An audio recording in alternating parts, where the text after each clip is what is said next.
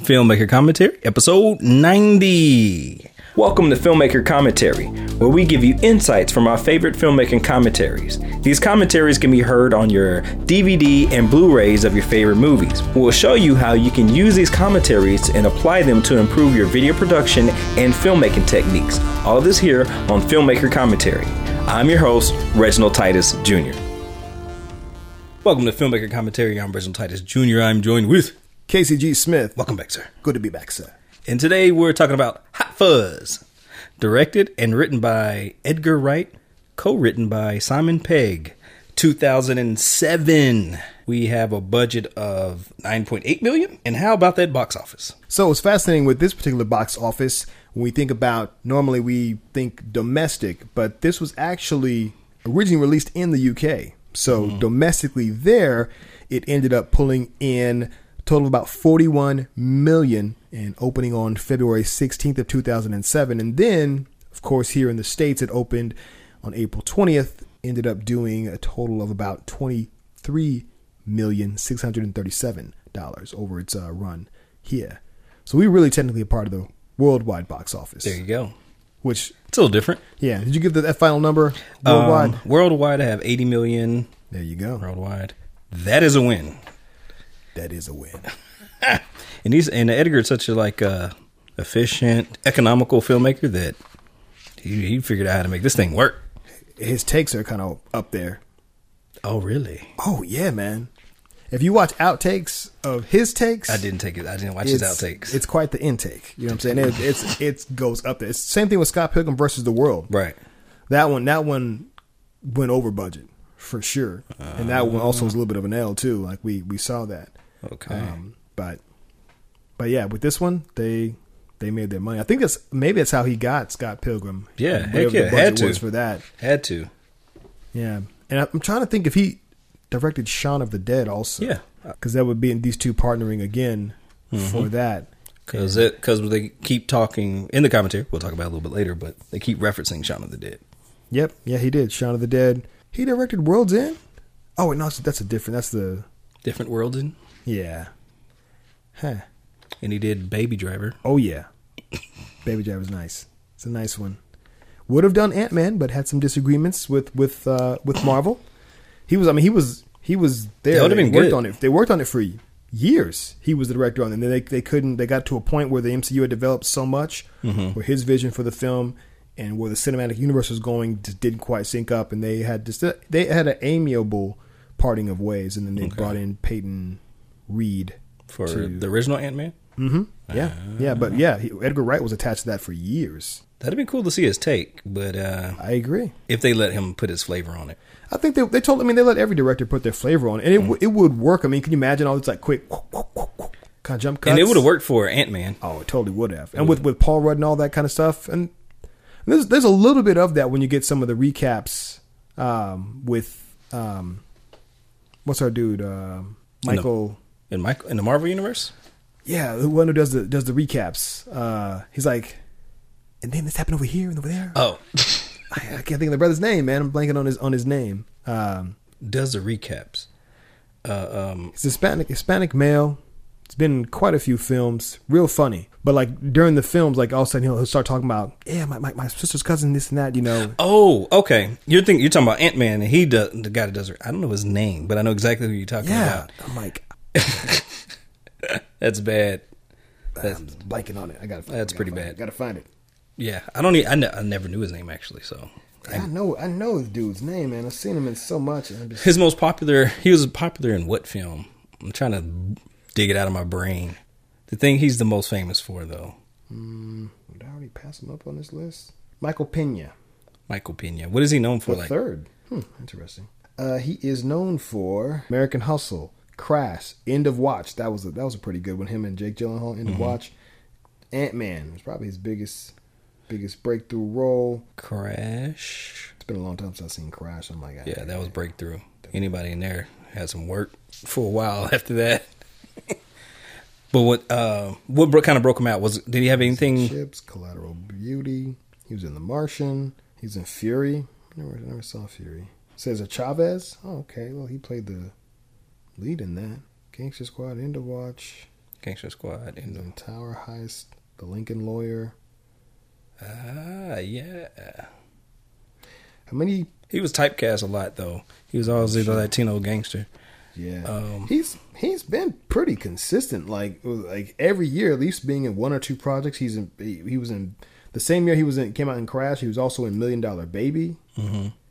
Like whoever his agent is, Gone in 60 Seconds. Yes, that's it. Huh. Dude's been working since. That's it. Wow, since like 94. He's the go-to Latino gangster guy. Wow. Yeah. And again, I mean, TV and film, dude. Pena is working, dude. Keep him working. But I like the fact that he started doing more comedy. You know, because he was always like in the serious, like mugging kind of stuff. But the fact that he has that comedy chops, I'm like, yeah, okay. I bet he kind of looked the same too, and for quite some time for the last 20 years, just kept his look. Yes, Michael Pena. I knew it was Michael. So I was like, Michael.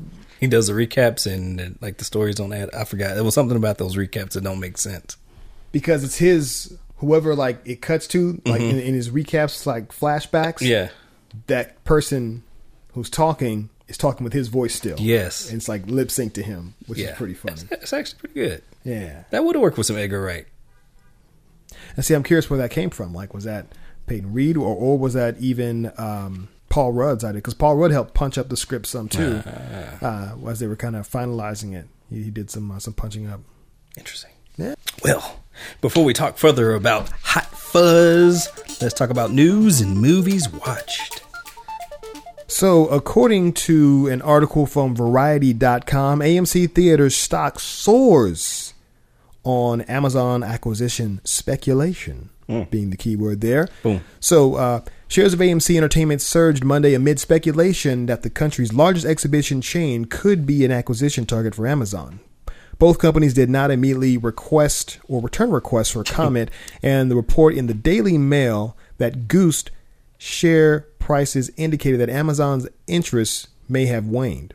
So, this is still a potential work in progress. It may have already kind of passed. But just from this alone, Amazon's stock skyrocketed up from, basically it went up 45% during early trading on Monday and topped out at about $5.80. Boom. Just a little quick side history. AMC was bought by a Chinese conglomerate, Daily and Wanda, for $2.6 billion in 2012, but it bought back $600 million worth of shares in 2018 after Beijing cracked down on overseas investments by Chinese companies. And then also Wanda, they launched an expansion in 2016 and bought, is it called Odeon, from the UK for $920 million from a British financer Guy Hand's private equity firm called Terra Firma, and U.S. group Carmike Cinemas for $1.1 billion. So that deal turned AMC into the world's largest cinema company from 1,000 outlets to 10,000 screens around the world. However, this plan backfired and left AMC saddled with debts that are now close to $5 billion. Last month, AMC had to raise $500 million from bond investors in an effort to stay afloat during this pandemic. Right, I remember hearing that. So what do you think? It's like, will AMC go bankrupt? Again, I think it's going to be highly dependent on what happens over the next 2 months. Right? We think about movie theaters. We think about the term summer blockbuster. Right. You can only imagine how crucial the summer is. And let's be honest, over the past, I'd say 3 to 4 years, really April has been the kickoff of the summer. We've had some huge movies drop in April over the past couple of years. Avengers Endgame. Yeah. Infinity War may have been, I think it may have been May, actually, of the 2 years prior. Was that 2 year wait in between? Wow. In was it Infinity War and Endgame? No, it was only a year. Probably been a year. It was just a year because people were complaining. That seemed too far. Yeah, people were complaining. We got to wait a whole year. I'm like, this is the quickest you ever got a sequel to any. Anyway, whatever. Yeah. So, but that I think Cap Civil War may have been an April movie. Other films as well, but those are all big, Marvel's keeping people in business. Big movies. So imagine that. Obviously, May and June. Heck, we're in May right now, and some theaters are opening with limited capacity. But can you imagine any theater chain? It's one thing not have any business at all, but to not have it during the summer. So I'm sorry. I had a picture when you said that, like the theaters are open with limited capacity, like one person in the theater, like looking around with the mask on. Nobody? Okay. My favorite film. This is great. That'd probably be like me. Being at home. That'd be a me in the theater. I'm like, yo, this is lit. No distractions. Projectionists. It's almost like being at home. Roll them. Roll them. Watching Trolls. That would be fascinating. Oh, but I mean, I've gone to a movie. Like, you go to like a movie like during the day. Yeah. Like people that review films, like they go like during the day. I mean, it's kind of what it's pretty. That's true. Sparse. There's different circumstances. You know what I mean? That's very, very true. I bet those floors would be the cleanest they've been in so long. Yeah. Like new carpet, not sticky or anything like that. Yeah. Yeah. I don't know. I've been considering. Well, I don't know. I don't even know around here what might be open. Yeah. Now I best just stick to like a drive-in. Yeah, I'm staying home. Yeah. I'd ask how many people are what's the capacity? How many you can allow in this space? But it's just being that long with that many people, and I'm sure people will be spaced out, but there's still psychologically we're dark. all a little bit down. He said it's dark. Hey, where you going? Where you going? It seems like a place where COVID would just hang out. I'm gonna just go to the theater, guys. Be waiting for y'all. Yeah. The COVID creeper. Yeah. Oh man, yeah. Best stick to the drive-in for now. So I'm man. See, I don't know, man. I think within the next 2 months, unless something like drastic happens with all that debt, and, that's a lot, and your biggest time of the year, nothing happening. I mean, well, where is your revenue coming from if you aren't open? Yeah, and again, I think we had covered an article a couple weeks back. It's like they were like, "Hey, we're not paying rent right now." Yep. So that can only go for so long. But so here's my question for you. Well, number one, do you think they'll go bankrupt? And then I have a follow-up question for you. Probably. That's not a good sign that they're raising $500 million from bond investors just to stay afloat. This is not for anything. This is just to stay afloat. Yeah. I wonder how the Amazon news like kind of leaked. I wonder if that's like real news or if that's kind of like a way to kind of get the shares up a little bit. Create some interest, some buzz. I can see probably Amazon partnering up, trying to combine, or if it goes to bankruptcy, somebody's going to get it for cheap. Get it for cheap. Yeah, that's true. I think so. Again, I first found out about this through the John Campea show, and I was listening to some of John Campea and my man Robert Meyer Burnett, some of their insights on it. And it's funny because Campea had mentioned this like 2 months ago, like it being a good idea for someone like Amazon came in. That's like fact. He even played back the video and he said, like, oh, that's pretty fascinating. And then it's logical. Yeah, it makes sense. Robert Meyer Burnett said, what if they were to take a theater that say normally had like 16, they took a Cineplex that had like 16 theaters in it. And what if they took 2 of those theaters and turned them into like stores or like buying experiences? So it's almost like going to a mall, but instead you put in movie merchandise. Can you imagine going in? All right, I'm going and going to see the next Marvel movie. Now there's a whole store stocked with MCU or Star Wars or whatever merch, toys like right there. And they say like in California, apparently there are like Amazon stores where the tech is set up in such a way when you go in, you kind of you scan your Prime ID, and then from there you go in and grab your stuff. And it all, and you just walk out, and it all just gets charged to your Prime account. It's just like easy breezy. But you can imagine something like that in a theater. I'm like, that would be kind of cool. It would be. That would be kind of cool. It'd be kind of genius, actually. It's like that would make for again like this premium experience. You imagine you bring the company back to America. Why not? You imagine if you had toys after you watch a whatever, and then you got the toys there. Yeah. That's a wrap, man. Yeah. That's a wrap. Toys, posters, T-shirts. That just makes sense. It's like next level, Like if you want to make this experience like go next level, you bring that in. And again, Amazon specializes in selling other people's stuff. I think it does, but they'll probably have to reduce a lot of the locations. They're good business people. They'll probably have to, especially the ones that aren't performing, because looking at this article is from website called thisismoney.co.uk. All right. In 2019, AMC generated revenues of $5.5 billion, but it made a loss of $149 million, and its net debt is standing at $4.7 billion. So they got some issues that they need to. So you said they grossed $5 billion? Yeah, they generated $5.5 billion revenue in 2019. Okay, but that still wasn't enough to make profit. They still were at a loss of $149 million. Is that operating expense? This is just like kind of like generic numbers. It's not even the financial statement. It's just the revenue, $5.5 billion, made a loss of $149 million, but it still has a net debt standing at $4.7 billion. Now, see, I'm also wondering, because part of it is also, again, they've been investing and upgrading, and they're still launching their subscription service as well, which apparently was beginning to start to pay off some dividends for them. So I think they would have, all things considered, I think they would have potentially had a better year. 2020 possibly, yeah. Yeah. But they were just in a bad position for a pandemic. I don't know if anybody's in a good position for Amazon is. Oh, well played, sir. Well played. You're welcome. Thank you. But yeah, so it sucks to be like in like brick and mortar stuff. Amazon's going to have to probably make some cuts if they do purchase it. That's a lot of screens. Yeah. It would be fascinating. Like, again, somebody mentioned, again, on the Cam Show, they mentioned, what if your Amazon Prime membership, like either got you a significant discount or maybe 1 or 2 free movies. Heck yeah. I think it will. Yeah, that would be. I think if they could, nice. They will. If they did purchase it, they will integrate. They're the best at keeping people in their ecosystem. Yeah. The only reason they're in movies is so that you can be part of Amazon Prime, because that's not true. the biggest way they make money.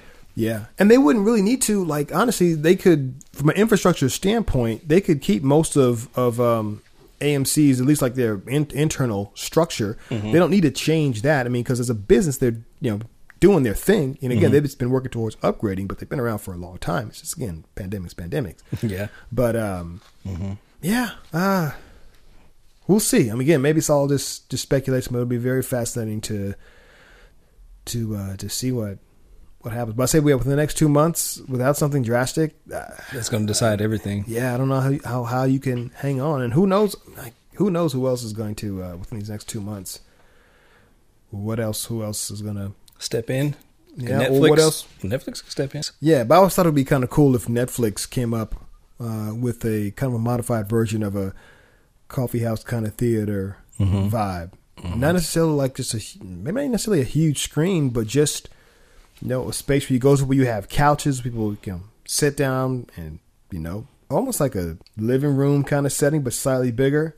Maybe a classroom size almost, not super huge. Well, it'd be cool if it was a Netflix theater, they'll still carry the studio's films, but carry their own. But maybe if you're a Netflix subscriber, you can get into their films for free. Absolutely. Like around the world. That'll be dope. Yeah. That'll be smart. Yeah. Because then you can have these like watch parties, so you get that communal experience. Now, but again, like any theater, you make your money off, the sugar. Seats and sugar. Yep. Pretty much. The concessions is where that would have to be. But again, if they're smart, maybe they sell some merch, I don't know, Netflix t-shirt or something like that. Or, heck yeah. You can get some merch out there. They'll be smart. Yeah. Especially when you own it and you can capture the people and have them. Yeah, you can do a lot. Yeah, well, you could theme it up, like, hey, it's going to be a binge, like, hey, where hours wise you could stay open, and do a crazy late thing. True. For something. True. Or like something with the kids, like, Netflix has a new Transformers series that's getting set to drop in June, I think. I don't know. Just, different things that you could do and just make it. That's what Kevin Smith is working on. No, he's working on He-Man, Masters of the Universe. There you go. Which is supposed to be like a direct continuation of the old Funimation. It's going to be interesting. Yeah, man. Netflix, they're still holding it down, they're doing their thing. All right. Anything else for news? That's all I had. All right. Movies watched. So I took in the documentary Becoming with the First Lady. Michelle Obama. So I watched that when that dropped last Thursday, I believe it was. I saw the trailer. I was like, ooh, This is going to be inspiring. Yeah, it was good, man. I really enjoyed it. I bought my mom the book, I want to say for Christmas. She's been on the bestseller list for quite some time. Yeah, I purchased that for her. I think it was for Christmas. Mm-hmm. No, I think it was before that, maybe for her birthday. Anyway, but yeah, I watched it. It was very entertaining. I've only really heard Michelle Obama speak a couple of times. Yeah, it's kind of just admired her from a distance. But this was really cool. I heard just diving into her life and her journey, and man, she's so real but classy at the same time. You're like, man, we got some good people, man. Just good people. But she strikes that blend. She talks about her journey and class. Yeah, and this being pulled into politics. But yeah, it's totally worth checking out. Becoming on Netflix. Speaking of greatness, but not necessarily class. Oh, The Last Dance, episode 7 and 8. hey. Holy crap. Yo. Where do we start? MJ. Just in case y'all been living under a rock, there's been a documentary series called The Last Dance. It's a 10-part documentary, right? 10-part documentary. 10 parts. Next weekend will be the last 2 episodes. And this has been captivating. Oh, I love it. We've been thirsting for sports. Mm-hmm. Some kind of activity, some kind of fighting. We need it all. And it's in this documentary. Talk about perfect timing, man. It is. Perfect timing. And kind of getting a chance to revisit. And, a lot of young people, they've heard about Michael Jordan, seen the shoes and stuff like that, but don't necessarily didn't have a chance to witness him entertain us. His greatness. Yeah, his greatness. But man, for me, this documentary what has it done for me? Is let me see what it takes to be great. What sacrifices you have to make in order to be the greatest. We talk about the greatest, we think about say Michael Jackson, for example. Sure. All the sacrifices this guy had to do to become the best at what he did, and a lot of tragedy in his life. Sure. And his family's life. Same thing when I look at Michael Jordan's story, it's tragic. When I look at his story, it's a tragedy, and kind of seeing him go back and look through his life, he's not a good guy. He just isn't. I've read tons of stories about just off the court, just how he is. Didn't believe it or didn't want to believe it, but then when you have so many people reconfirming yeah, this dude's a jerk, this dude's done this. So my question for you is, when you say he's not a good guy, what specifically would you say makes him not a quote unquote good guy? How he treats people, What way? So one story that I know about, off the court, his wife, how he treated his wife, all these extramarital affairs, paying off women that were his mistresses. He would pay him off.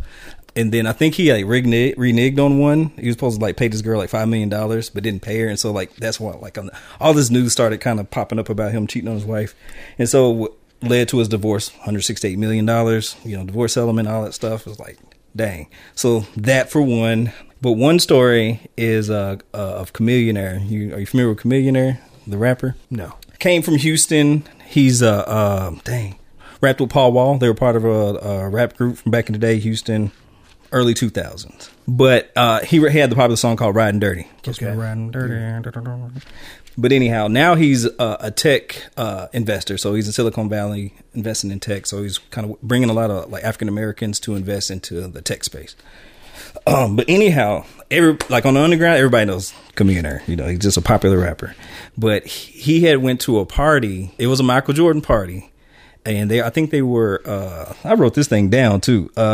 They were doing an auction for a Michael Jordan jersey, something like that. And Chamillionaire was outbidding another guy, $15,000 for a Michael Jordan jersey. And Chamillionaire was man, his dad wouldn't really let him listen to rap and a bunch of cuts stuff when he was younger. His dad's Nigerian, his mom's African American Christian. So when he grew up, he couldn't really listen to a lot of terrible rap. So, he's kind of known for when you listen to his rap music, it's not filled with a lot of cussing and stuff like that. He's very clever on how he puts his raps together. And so he was bidding this one guy. They were just going up and up and up. And he was bro, let's just why are you bidding up so high? You don't want this jersey. And the guy was like, man, I'm just trying to impress Kim Kardashian or whatever. He said, hey, let's get the jersey. We'll split it or whatever. And so, you know, he was able to get the jersey $15,000. Something like that. No, it was like 7,000. And then Michael Jordan's there. And so and then Commander was like, hey, man, you know, I'd like to take a picture of you. You know what I mean? And, you know, he's a fan. He said, coming up, you were my fan. You know, you're my idol. I mean, and you and Michael Jackson. And then Michael Jordan was like, I don't take no pictures with no N-word. I don't take pictures with N-word. And then Commander was like, just like kind of like crushed. He's like, I don't take no pictures with no. But and Commander also says Michael Jordan was taking pictures the whole night with certain women. I ain't gonna say what kind, but certain women. Okay. And so he was just kind of like crushed by it. He was like, dang, man. And then Paul Pierce came in and was like, hey, MJ, that's chill out. That's Commander. You don't know who Commander is? I don't give a I know rapper saying all this stuff. And then Spike Lee was there. And then Spike Lee was like, man, I'm sorry, you know, because Commander was like, hey, I'm gonna get out of here. Spike Lee was like, hey, I'm sorry. That's just how MJ is. Like, people know how he is and how he treats certain people, especially rappers. So that was like one of the things where it was like, Commander was like, man, I wanted to fight that dude. Like, I really wanted to fight right then and there because of how he treated me. He's like, this is a guy that I looked up to, and he said, I heard so many stories about this guy, about how he used to treat workers when he was in Chicago. They'll clean out his car. He'd be smoking weed and stuff, like before it was legal. You know, he was like smoking weed out and stuff. He's like, nah, not Michael Jordan. You know, there's like, you know, there were stories following this guy, and then he's like, man, never meet your heroes. So that's a story that kind of sticks out as far as like how he treats people. Sure. So from this documentary, yeah, what have you gleaned to confirm those things? Just how he treated his teammates. You know, berating him. When you hear him like cussing him, oh, what you gotta say now? You know what I'm saying? Like, oh, man. What you gonna do now? B word. You know, like the stuff that he's saying is fighting words. In like, like straight up and down fighting words. You didn't really see him kind of go at some of the like Oakley or some of the other guys, but like certain people just like demeaning him. That was still early in his career. He hadn't established himself the same way. Yeah, but yeah, fighting, punching his teammates, like no, bro, you don't treat people like that. But when so I'd always heard about Jordan like punching, hit him in the eye, punching Steve Kerr. So they're both giving an account, right, of what was taking place. He was, going in on Kerr, this and that. And from Jordan's perspective, Kerr punched him in the chest. And then pushed him to get him off. And then Jordan, like, just went off and, like, stole him. And then afterwards, of course, said, felt bad, this and that, and Kerr said, after, we talked about it. Teammates getting into a squabble in a sport, that's nothing new. So I'm like, Punched him in the face. Teammates, high-performing, competitive athletes. You can't tell me this hasn't happened with other players in other sports. It has. So I'm like, it's just amplified because it's Michael Jordan. That's not a new thing. That happens high school, college, professional sports. Like, come on. That's going to happen. These guys are super competitive. Mm-hmm. He is super competitive. Kerr is super competitive. Right. Probably the B rating. Then if But even that, you're gonna tell me, especially during that time period, we're talking 90s. You're gonna tell me that there weren't coaches. College, we had college coaches. That's not a new thing. Having a coach or players getting in. We got to fight better. Hey, this is not some new unknown thing. So I'm like, why are people like wigging out about it? I'm not saying it's right or wrong, but I think people are surprised. The time, I think people are surprised at the extent that it was on like how he was riding his people, how he was cutting them out. Shut up, ho! What you gonna do now, motherfucker? It's like that's because the NBA product, right, is always so clean, right? If they go back to playing games this season and there's his no own crowds, teammates, I'm talking about his own teammates as a leader, berating certain people, telling people you're not going to eat because you played poorly. That's Horace Grant situation. You're not going to eat. No, he ain't going to eat because he didn't score enough. Like Horace Grant, on the backstory, Horace Grant was going to fight this dude, but other teammates had to stop him because he's like, dang, I didn't know Horace. Of course, Michael Jordan had say-so in how this thing was edited. So certain things that other people said to make him look bad, he's not going to have it in there. He's letting these guys say, Bill Winnington, he's letting these guys say that he was a jerk. Yeah. He is not denying any of that. How hard he pushed his teammates. On the other end, though, it's like, hey, he pushed them. Now, does every team have to operate this way? No, I'm not saying, Nah. But at the end of the day, for what it's worth, would we be talking about Steve Kerr or Bill Winnington or Horace Grant if not for how Jordan pushed and prepared his team for that time in the NBA as part of the Eastern Conference? When you see how those dudes played to get past a New York Knicks team, I'm not disagreeing. I'm saying he's a bad guy. they would not have made it if Jordan had developed that. And so here's what's fascinating. I really wonder how much having to play against the Pistons forced him to kind of become that. The way the Pistons played, how they would, literally beat you up. They had to go next level, and then you had Knicks. The Knicks were kind of that next kind of incarnation. So yeah, I'm not going to say Jordan is a good guy, but he's not the only guy. I'm looking at this time, this era. I'm like, yeah, but we talking about MJ though, so that's the thing, right? Again, the NBA gave one image of MJ. MJ's PR gave one image of him. But the thing is that throughout this whole thing, he is not denying any stuff, and that's what I guess is what I appreciate. I'm like, all right, he's up to an extent. Yeah, kind of like some of the other stuff is not going to be in there at all. Yeah, of course. But again, anybody doing a documentary, who's going to air all this stuff? If you take any given great NBA player. Let's say we do the Magic Johnson, The Last Dance. What is his world look like? What does, I don't know, you pick somebody, and it will be just, I don't know, it'd be fascinating. It'd be fascinating to see anybody. You can document anybody. All this stuff comes out. The tragedy comes out. Now again, going to that, man, yeah. When they win that championship after beating Seattle, I remember that. I was watching that. And him and wrestling the ball from Randy Brown, and then him, back in the locker room on the floor, just weeping. Yeah, like that. It's real. Yeah, that's something that you don't forget. Yeah, but as far as him going in on his teammates, again, he apologized to Steve Kerr. Like that was that's where he felt, okay, I went too far, and he apologized for that. I'm like, okay, was other stuff? Okay, I'm sure there was. Yeah, to this day, Horace Grant is like, it was funny because I listened to Shannon Sharp and all those guys, Skip Bayless, and Horace Grant had to call Shannon Sharp. I don't know if you heard that show. Because Shannon Sharp was like, dude, what are y'all doing? Y'all not defending yourself? Y'all letting this guy talk to you? He was like, Shannon Sharp was like, I've won several, I'm in the Hall of Fame, Super Bowls, all that. One thing I won't let any person do is disrespect me. And he was like, Horace Grant, you didn't stand up for yourself? Like, talking to all these guys, like, you can talk to me. I'm from football. You can talk crazy. I told all my coaches, you can talk to me, you can motivate me, but don't disrespect me. There's certain ways you can talk to people to motivate them. You don't have to disrespect them. He said, Michael Jordan's a bully. That's what's coming off in this film. And Horace Grant called Shannon Sharp. He was like, look, bro, this is what went down. They cut the parts out because Horace Grant's in the film. They're talking. He said, I looked dead in the middle of that camera. I was like, Michael, I came at Michael Jordan and he doesn't want any parts of this, period. They cut that out because it comes off like these guys aren't taking up for themselves. All the stuff that he's doing to them. He was like, yeah, we had another Chicago Bull come in and kind of break it up because of how he was kind of talking to us. It was creating a lot of friction. But, man, I don't know. It's definitely interesting, but like you say, this is basketball at the end of the day.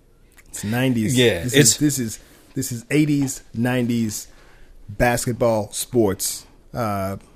Different. You don't have to disrespect your teammates. Different period. era. There's different ways to winning. You don't have to disrespect your. That's why I say I think this is a tragedy because he kind of looks back on his life and saying, should I? There's ways he could have led without doing certain things. Sure, but that's the way he knew how to do it.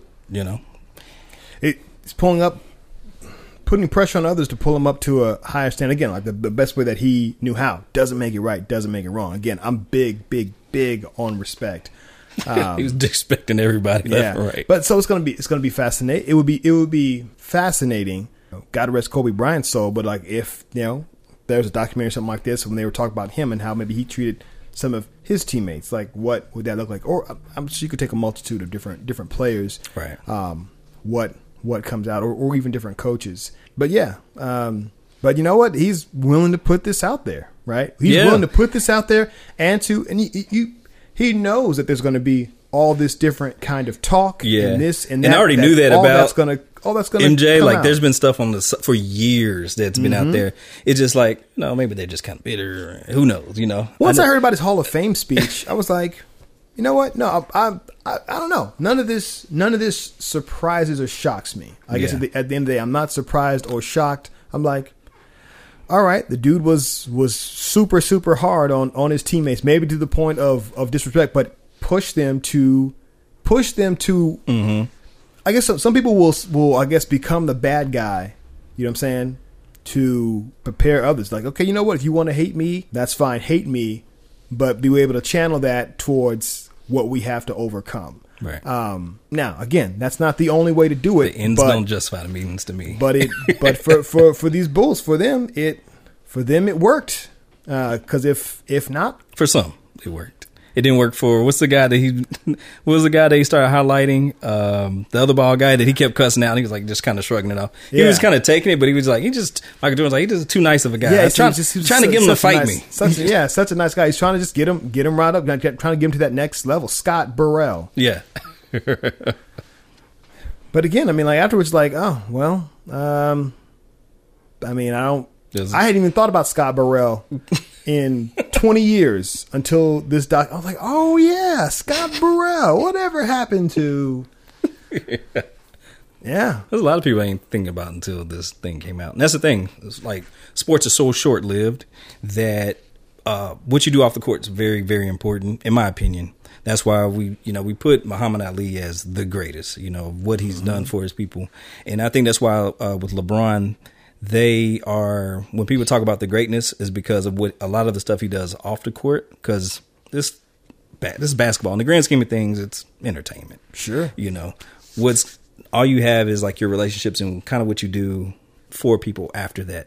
When you talk to people that talk about Michael Jordan, it's just, I don't know. It's we can admire how great he was dribbling, dunking, and doing all the stuff, but outside of that, then what? Because what's the residual effects of that? I don't know. But when we talk about like LeBron, we don't have LeBron or Kobe without Michael.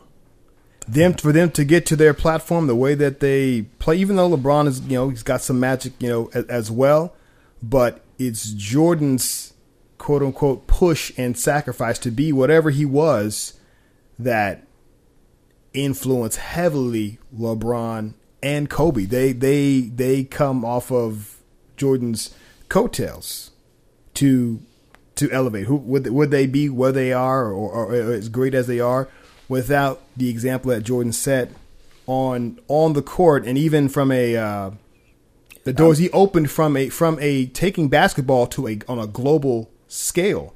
I don't know. Yeah, right? But I'm saying just off the court, because you don't have that for Michael Jordan.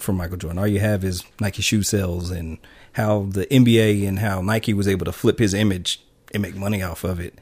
But what LeBron is showing is how you can take your people that you grew up with and put them in positions to actually move the athlete and options forward, like the NCAA stuff. Like now you can get kids paid without having to play for free, essential for the NCAA.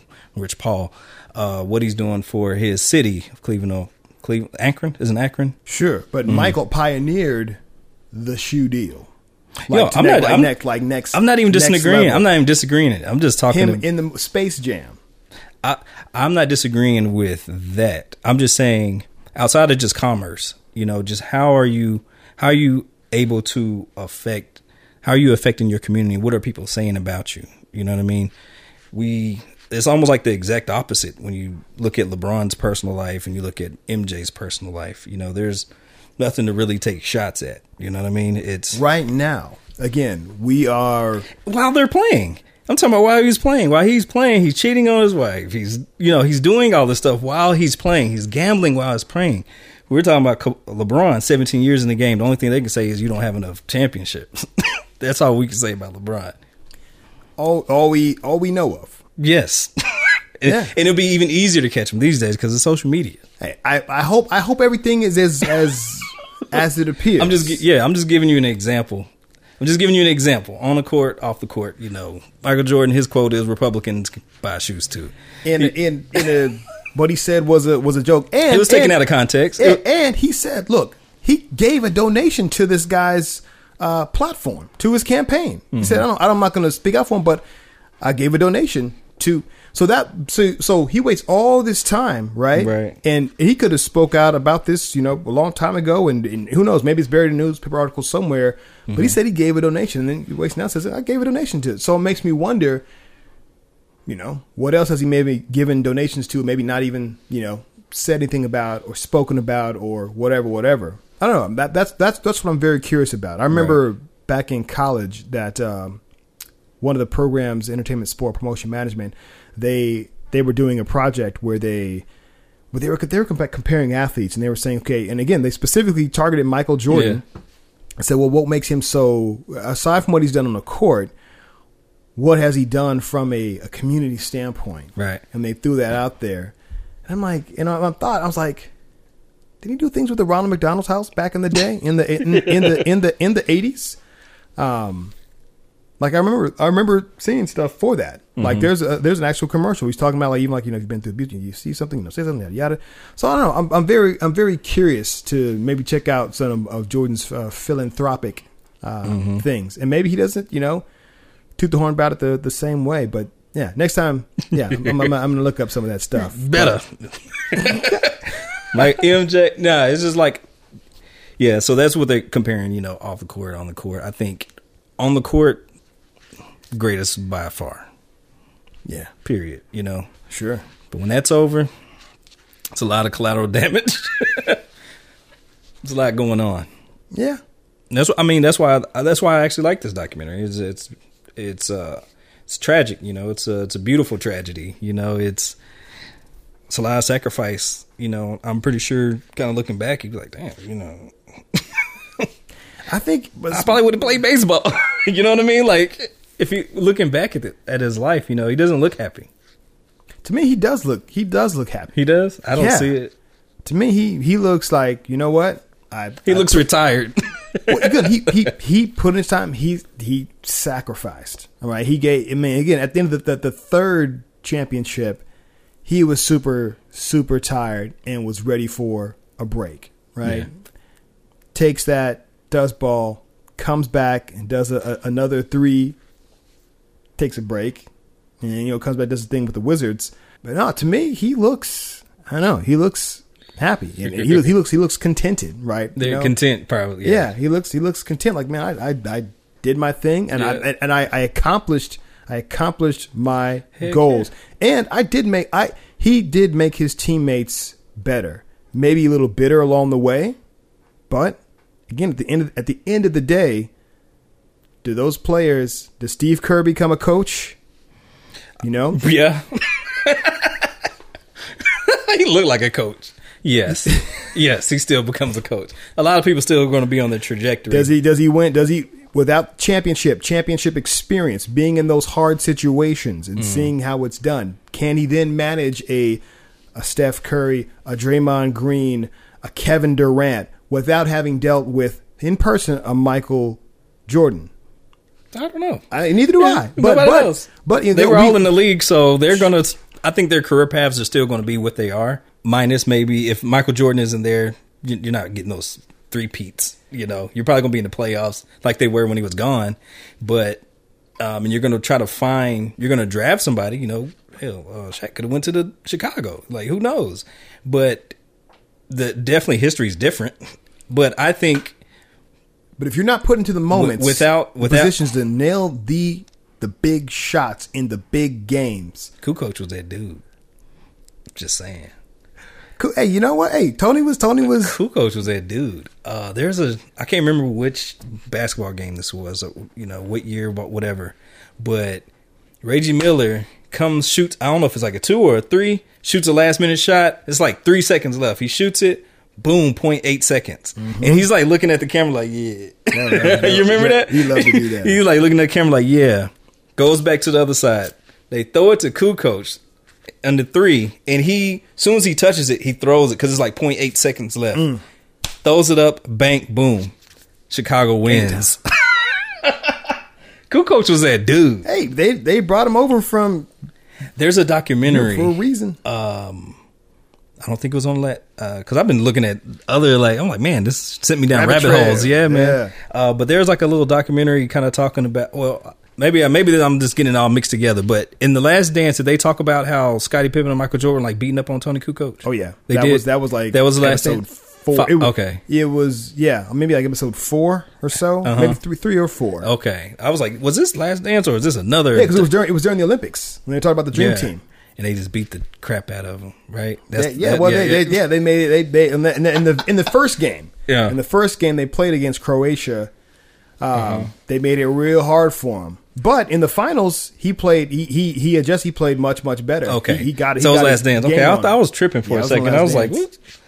Like into his rabbit holes, because I started looking at these little side things, like things you might not know about Tony Kukoc. Or it's like, wow, he had a lot of last second shots, man, buzzer beaters. Yeah, he was I think like 6 or wasn't it like 6 that year? I don't remember the number. The when he hit the one that Scotty sat out on. Yeah, that was wild. I didn't know about that. I didn't either. I was like, oh man, Scotty, come on, dog. So to put it in context, like we're talking about MJ. This is the MJ show. Sorry about that, guys. Just fast forward a little bit. Hey, we just feeling nostalgic, and we lived through this. We saw this. We witnessed greatness. Yes. Yes. I can't take none of that from none of those guys. Like MJ made them better, for sure. And the thing I do appreciate about his leadership is that he doesn't ask somebody to do something he's not willing to do. There you go. Right there. I'm all about that. Like, if I'm not going to make 100 calls, I don't expect you to. Yeah. I'm all about that. So, same thing with like directing. I'm not going to ask an actor to do something that I'm not willing to do. Unless, shoot those. Inside joke. So especially when it's like putting in danger or something like that. Sure. But I do appreciate that about the leadership. So can't take any of the greatness away from these guys. Period. Sure. It's difficult to put yourself in these people's shoes because you don't know what it's like, and that's why I say this is like a beautiful tragedy, is because there's very few people that truly understand what a Michael Jordan's going through, what a Tiger Woods is going through, what a Michael Jackson is going through. You know what I'm saying? Muhammad Ali. Oh God. So it's that's why I say it's a beautiful tragedy, and I'm not casting judgment, but I just couldn't imagine like that level of fame. Again, we see it on display when they're overseas. Yeah. And just again when you come into the stadium and just press microphones in your face all around up. I mean, I don't, as big as LeBron is, I don't know if he had it like Michael does. Yes, you have social media, but I mean, as far as boom, just probably. I mean, anytime you've seen a tall guy that's over 6'4" plus, you're automatically gonna assume it's a ball player. It's unfortunate stereotype. It is what it is. Sure. Anytime you see it and that person standing out above the crowd, you're automatically gonna think athlete. And then if it's a face you recognize, they're in trouble. Sure. But I mean, I don't know. I still think this is reminding me in Jordan's heyday just how big he was, man. Like just, I don't know. It's like he was the guy. Yes. I think Kobe's there, rest in peace. Yes, from an iconic standpoint. LeBron is definitely there. Yes, he's an international star. He's been a star for most of his life. I remember being in college, in 2002, 2003. People were rapping about him. Jay-Z's talking about him. Sure. Like stars are going to his high school games to see this guy. Yeah. And then he goes to the NBA and exceeds expectations. Like he lived up to the hype. Yeah, he did. $90 million shoe deal, lifetime deal, but like not even 18. You know what I mean? Mm-hmm. So I was like, he's man-child. I mean, yeah, to have that physique coming out of high school and to go directly into playing against professional basketball players, that is mighty impressive. Mm-hmm. Again, yeah, he lived up to the hype, man. Yeah, it's crazy. Indeed. So anyhow, everybody's great. Be great, people. Be great. But yeah, man, I can it's hard to imagine what those shoes are going out, being offered, money, sex, drugs, fame. The bigger you get, the more accessible. The bigger you get, the more accessible it is. And the more excess you could potentially live in, but also the more potential for entrapment. You're a target. You're a major target. Yeah, because there's people who are just waiting to hem you up. When I see people like that, I think about like just the dark organizations that want to get involved with you. Like, hey, you like gambling, huh? Yeah, whatever it is that you like. And I remember we talked about what's our guy? They did Godfather, the director Francis Ford Coppola. He's like, you don't want to. He kind of like stayed. He's like, you don't want to get involved because it's hard to get. Yeah, you don't get too far in. Yeah. So I was like, how easy it is to entrap like an athlete, that's unaware. Oh yeah. Anyhow, any more on The Last Dance? Watch it. It is great. ESPN. It is quite lovely. All I can say is there's better ways to win. We good here? We good? We good here? We good? We good? Magic Urban. Oh man. I watched the first episode of Money Heist. Only one episode? Only one episode so far. Dang it. I'm gonna get in some more, but if I'm gonna watch it like with the subtitles in the original language, that takes total focus, and I can't do anything else. And that's why I'm like, So I have to decide whether I'm going to watch it that way or not. What do you do when you're watching shows? What do you mean? The things I want to do, but that it's total. Even like eating food, I've got to like be able to look at the screen and read all the subtitles. So I'm like, Espanol, Spanish, but it's different. It's almost like tuning into a radio station. When I hear somebody speak Spanish from a different country, it's like tuning into a different radio station. You have to find the frequency and to be able to make out all the words. So since I've only watched one episode, it's not totally dialed in just yet. So it's un poquito diferente. Yeah. So, but yeah, first episode was good, man. Okay. It was solid. I was like, okay. So we'll come back to it, but man, there's a lot going on. I watched a part of a Hasbro on their YouTube channel did a G.I. Joe, like old school G.I. Joe marathon. So I was working on Friday. I kind of had that going in the background. Yo, let me tell you, G.I. Joe for a kid show. Number one, there are crazy, there's some adult stuff, like adult comedy that's mixed into G.I. Joe where you're like, oh, wait a minute. Snuck that in. Wait a minute. Yeah, it's kind of fun. Like there's one where one of the characters, Scarlett, she smacks the heck out of this one character named Shipwreck because he makes a pass at her. And he's like, why don't we go here, yada, yada. And she's like, how about not? I was like, dang. But I give the show props because, number one, you got a decent amount of diversity going on with the Joes, right? Okay. And again, come back to the character Scarlett, you got a female lead character who is just kicking all kinds of butt throughout the show. Her, Lady J, they're putting work in, and I'm like, and I think that represents the military for real. It's diverse. So. Oh yeah, so that's it's cool to come back to that, and just some of the different lines. There's some things that I caught here and there. I'm like, Cobra Commander. At one point, there's a line where he says, "I should have been a comedian," and I'm like, oh wait a minute, the guy who voiced him, a dude named Chris Latta, actually was a comedian. Boom. So I'm like, I see what you did there. But no, so digging on some of that, I watched an episode of The Toys That Made Us, the second season. I watched the one on Power Rangers. Yeah. Any good? Oh, yeah. Very fascinating. I was a Power Rangers kid. When did they come out? Dude, that's 93. Because I was in junior high when Power Rangers dropped. And I would catch it. It would come on in the mornings. Yeah, right before I'd catch the bus to school. And I was just out of that range where I was like, I wasn't too interested, but I still would watch it. And I still, it was in the morning. Okay. It was kind of cheesy. And it was all right.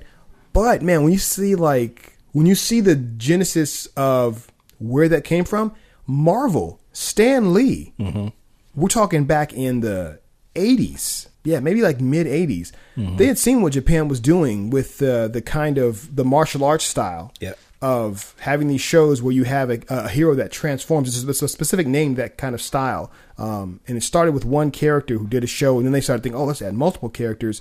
Stan Lee saw it back in the 80s and wanted to bring that over to the States back in the 80s. And he and the lady who was kind of the head of Marvel stuff, their entertainment division, they got together, got a tape. They went around to the studios to try and sell this thing. They all laughed and said, "This is stupid." It did look shut them down. It did look cheesy, like in retrospect. It's cheesy as heck. What captivated me is I was a martial arts guy, so I was in Taekwondo. So anybody, like the people that they cast, really knew martial arts, and you could tell. I was like, oh, that's Taekwondo. That's so and so. You can tell their different styles. And so I was like, all right, I'm in. Man, it was cheesy, but I was in because I was like, they know what they're doing. Oh yeah. And so it just so happened that years later in the 90s, finally you had that woman who was at Marvel. She then was now over with Fox. And then the guy who wrote a lot of the theme songs, Saban, he's an Israeli dude, he had done a lot of the themes and jingles for different shows. He was a fan of that stuff, and then he ended up reconnecting with her, and then they formed Saban Entertainment, and then they were able to sell it. And the way they got it onto the local stations, they made a deal with them to say, hey, look, if you pick up the show, we'll give you a portion of the toy sales. Ooh, gangsta.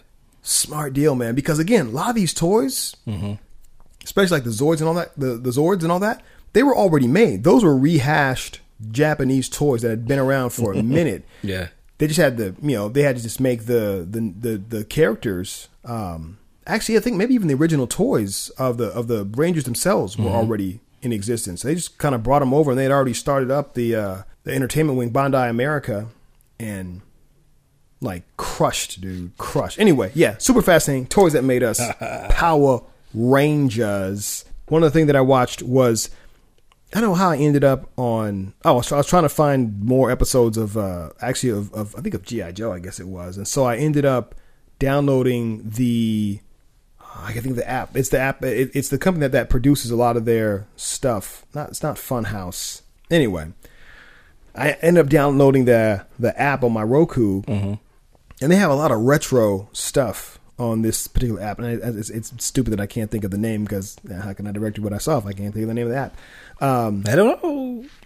You know what? I can pull it up on my phone. It's Google time. But I ended up coming across this show called Soul. SOUL ! Uh-oh. Hosted by, it's obviously straight from the 70s, hosted by a singer named Jerry Butler. It's one of my sister's favorite singers. And this was a combination soul music, but also politics. Like it was a politically charged TV show. Yeah. There's Soul. There's a documentary about that. That was shown in 2009. Actually, in the same film festival we were at the Denton Black Film Festival, 2019. Really? Yeah. There was a documentary called Soul talking about that. Well, I came across I watched like so one episode. These are the actual TV episodes. Yeah. It was like one season, and I came across an episode. There we go. Shout TV is the name of the app. Shout TV. Boom. So under TV and variety shows, I came across Soul, and they had an episode with Muhammad Ali on it. And it's the interview that Jerry Butler did with Muhammad Ali. It was freaking awesome. That interview was pretty awesome. Soul. Just hearing Ali talk about where he was. This is right when the Vietnam Wars happened. This is right when his title had gotten stripped away. And yeah. Greatest of all time.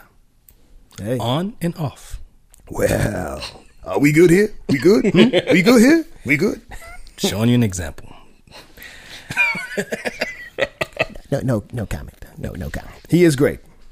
Great in multiple They call aspects. him the greatest for a reason. The greatest. Mike Tyson cries when he talked about Muhammad Ali. He's like, who was Mike Tyson talking to? Maybe it was either Joe Rogan or another podcast, and then because they would ask Mike Tyson, who do you think is the greatest? I'm not Ali.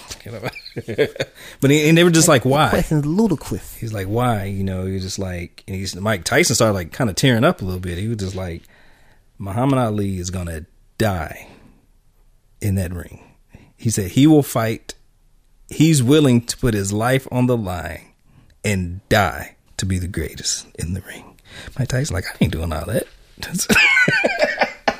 He said, Mike Tyson I ain't doing all that. He's not going. He was basically saying, I'm not going to the extent that Muhammad Ali is going to do. I'm going to go, do my job, do what I got to do. But he said Muhammad Ali is willing to die. He said, I'm not willing to die in the ring. Powerful. Crying when he talks about him. I was like, when you get somebody that's a peer, or or not even a peer, just somebody, another generational athlete that comes up after you and has that your respect for you. I mean, what more can you ask for? That's Mike Tyson, bro. It's like, and he says you're the greatest. What? Yeah, Ali he's fast too. Fast heavyweight. Yeah, one of the fastest heavyweights out there. But yeah, that interview on Soul, SOUL exclamation point Soul on Shout Factory. Me outside of watching The Glorious Last Dance, it's like watching fireworks. They're dangerous, but glorious. I watched Money Heist Part 4, Episode 2. That's all I'll say about that since you're on Episode 1. Got a little way to go. It's a little bit. But you know what? You're right, though, about as far as like reading the subtitles. This is one of the few TV shows, because I'm reading the subtitles, things like that. I know the characters' names. Like usually I forget kind of outside of the main two characters. I'm like, man, that's someone, the guy that played someone, that's the guy who did the thing. Yeah, Michael Pena. It's like, but in this one, I was like, I know all the not all of them, but at least 10 characters. Okay. And that's because you're reading it. You're taking the audio, you're seeing it visually, and you're reading it phonically. I'm like, all right. I don't know. It's a different experience when you have to tune in like that. Yeah, you got to lock in. Yes. Read decisiones. All right, are we done here? Are we good? I think we good. Are we done or are we finished? Thank y'all for hanging in. Yeah, and now we're gonna get to this film. Then the show. Yeah, that was our first show. This was part two of Filmmaker Commentary. This episode of Filmmaker Commentary is brought to you by Natural Hair, the movie by Grind Over Matter Films, now available for purchase and rent, and available streaming for Amazon Prime members, and also available once again for purchase or rent on Vimeo on demand. We encourage you to watch it and leave a review. Thank y'all for tuning in to Filmmaker Commentary. We're talking about Hot Fuzz, directed and written by Edgar Wright, co-written by Simon Pegg, 2007. Let's jump into the synopsis. Top London cop Nicholas Angel is good, too good, and to stop the rest of his team looking bad, he is reassigned to the quiet town of Sanford. He is paired with Danny Butterman, who endlessly questions him on the action lifestyle. Everything seems quiet for Angel until 2 actors are found decapitated. It is called an accident, but Angel isn't going to accept that, especially when more and more people turn up dead.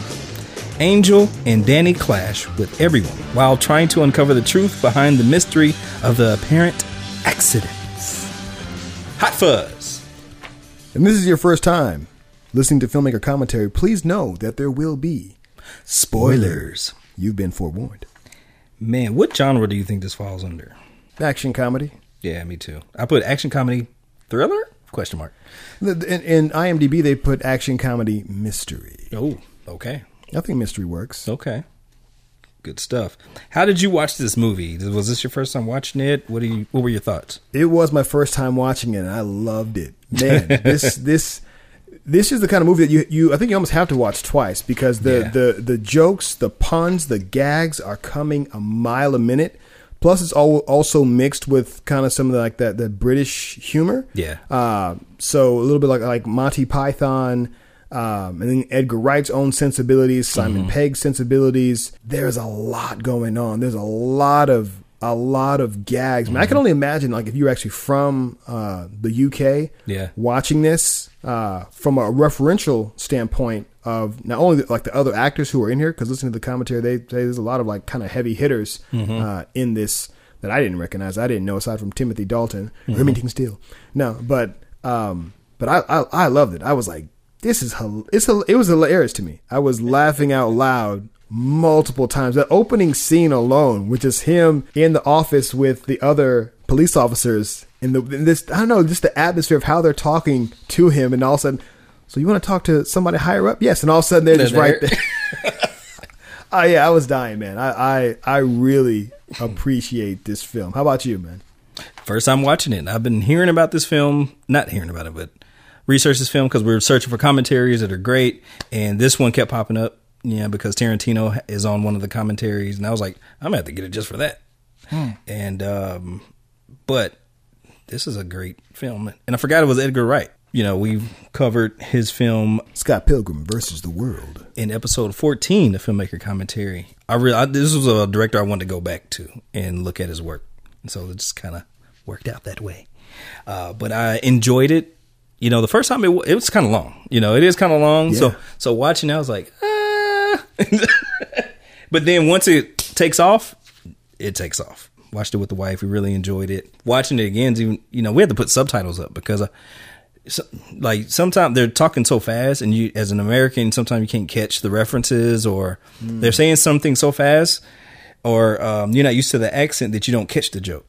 And so I had to put the subtitles on just to be sure. Okay. And we enjoyed it. So it has rewatchability for sure. There's rewatchability. I'm probably gonna check this one out again, especially checking out the commentary. But I did like the wit and the comedy in it. Yeah, I might have to get. I know this was available like in a 3-disc set. I might go and look for that to get it, and maybe I think Shaun of the Dead. That's the one I got. It's the Ultimate Edition. Yeah, I think I might find I know there's a 3-disc set that has like this Shaun of the Dead. Oh, and maybe even the End of the World or whatever. That's not the name of it. But I might look for something because I read mine from my local library. Boom.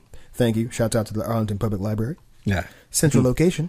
But I got this DVD from them, and that I was like, man, I was nervous if it had commentary on it because it didn't say on the back of it, and it said loads of other things, and so I popped it in first thing, and okay, good, this commentary track. But yeah, this one is one that I would definitely visit. I mean, it literally was laugh out loud. So I can only imagine what features you have on the ultimate version. So the special features. This is the Ultimate Edition. I went on and purchased this. It's like $7.99 at Movie Trading Co. Outtakes, 22 deleted scenes, 5 feature commentaries, 8 featurettes, special effects before and after, 22 video blogs. Oh wow! The making of Hot Fuzz. See, that's what I don't have the making of Hot Fuzz on mine. The deleted scenes were there. Only one commentary track. Did it have the tour that they did? Their citywide or U.S. tour? Dude, I believe so, because it says in much, much more. And I didn't even have the time to go through the special features. I was just looking for the commentaries, and I was trying to determine which one I'm going to, listen to. That's why I asked you, like, which one are you listening to on yours? The only one I got. Yep. So I was like, okay, that's going to be the one. And, and through the research, they were saying that was probably the better one. And then the other ones are just, them rambling and stuff like that. They made reference to having recorded another one. Yeah. Even in the one I listened to, I was like, oh. Yeah, because you have the one with the actors, then... there's 5 of them, so like the actors, and I can't think of the other one. I am very curious to hear Tarantino what he has to say about it. He's upbeat. I started listening to about 20 minutes. I was like, this is going to be for another time. Sure. This is just to play in the background and let it play while you do something else.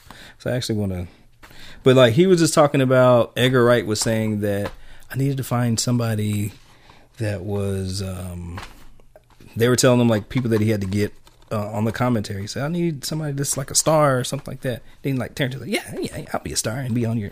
Hey, no problem. Yeah, I'll get on there. So they're just nerding out about movies. They're like, that's all they're doing. They're not on task. Because him, they come across in the commentary very knowledgeable. Him and Peg both, because they're making just continual references. Again, when they talk about the actors who are in it, I mean, they're super knowledgeable. Yes. And also nerds, because they're bringing up different comic book references, this and that. I'm like, I enjoy knowledgeable people.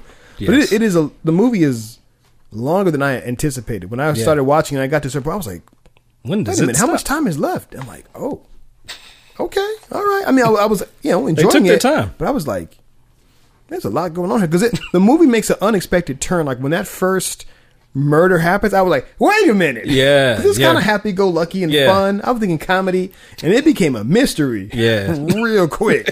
And then the last portion. It was bloody. It was just squirt. It was like, I was like, it's a little violent. It went from PG-13 to like R.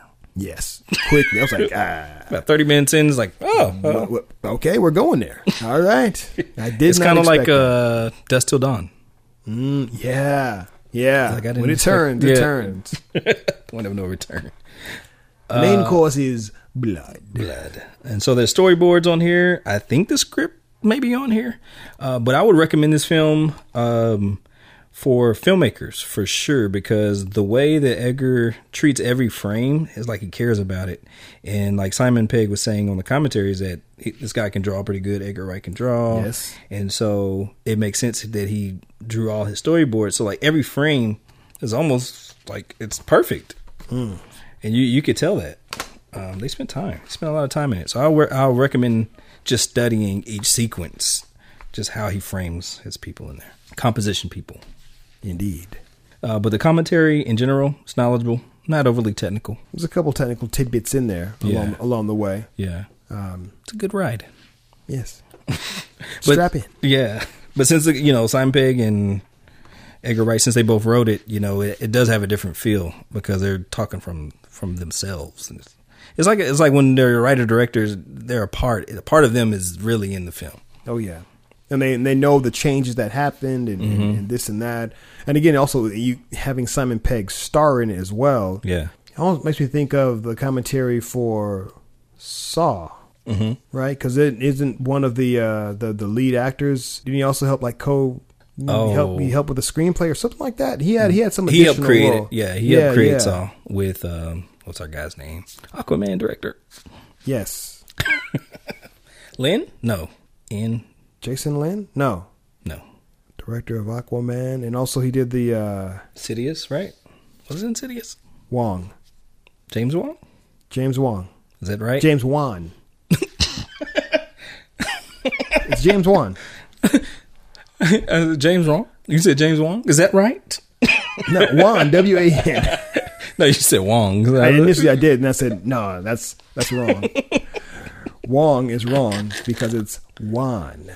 So James Wan, and I don't know if it was like his roommate, but they created the Saw thing together, and he was also an actor. And he was one of the guys that was chained up. I just don't remember his name. Leigh Whannell. There you have it. So yeah, so you're saying like the collaboration and the vibe on the commentary gave a lot of insight. They gave a lot too on that film. Check out Saw and on Filmmaker Commentary. Themes. I had to do a little bit of research, because I had like my own themes. I was thinking about it, but this thing was well written. There's a certain structure, you can feel it. And Blake Snyder's book, Save the Cat, actually referenced this movie. Because in Blake Snyder's book, he talks about themes and like characters leading you and using a character to state the theme. And with that, the theme that is stated is when Nicholas Angel goes to his, I guess it was ex-girlfriend, Janine. And she says, "You just can't switch off, Nicholas. And until you find a person you care about more than your job, you never will." And what we ends up finding is his new partner in the new village that he's at. And it becomes a buddy love story, basically. Romance. Yeah, that Blake Snyder talks about in the book, Save the Cat. Man, I had both those things down as themes. I had knowing when to turn off and bromance. I also had a theme of stand your ground. Boom. Because even though it's part of him knowing when to turn it off, it's also him keeping it on, right? Kind of staying persistent in cracking this case and not giving up. And even eventually his partner having to stand his ground against his own father at the towards the latter part. True. Yes, indeed. What do you think about the tone?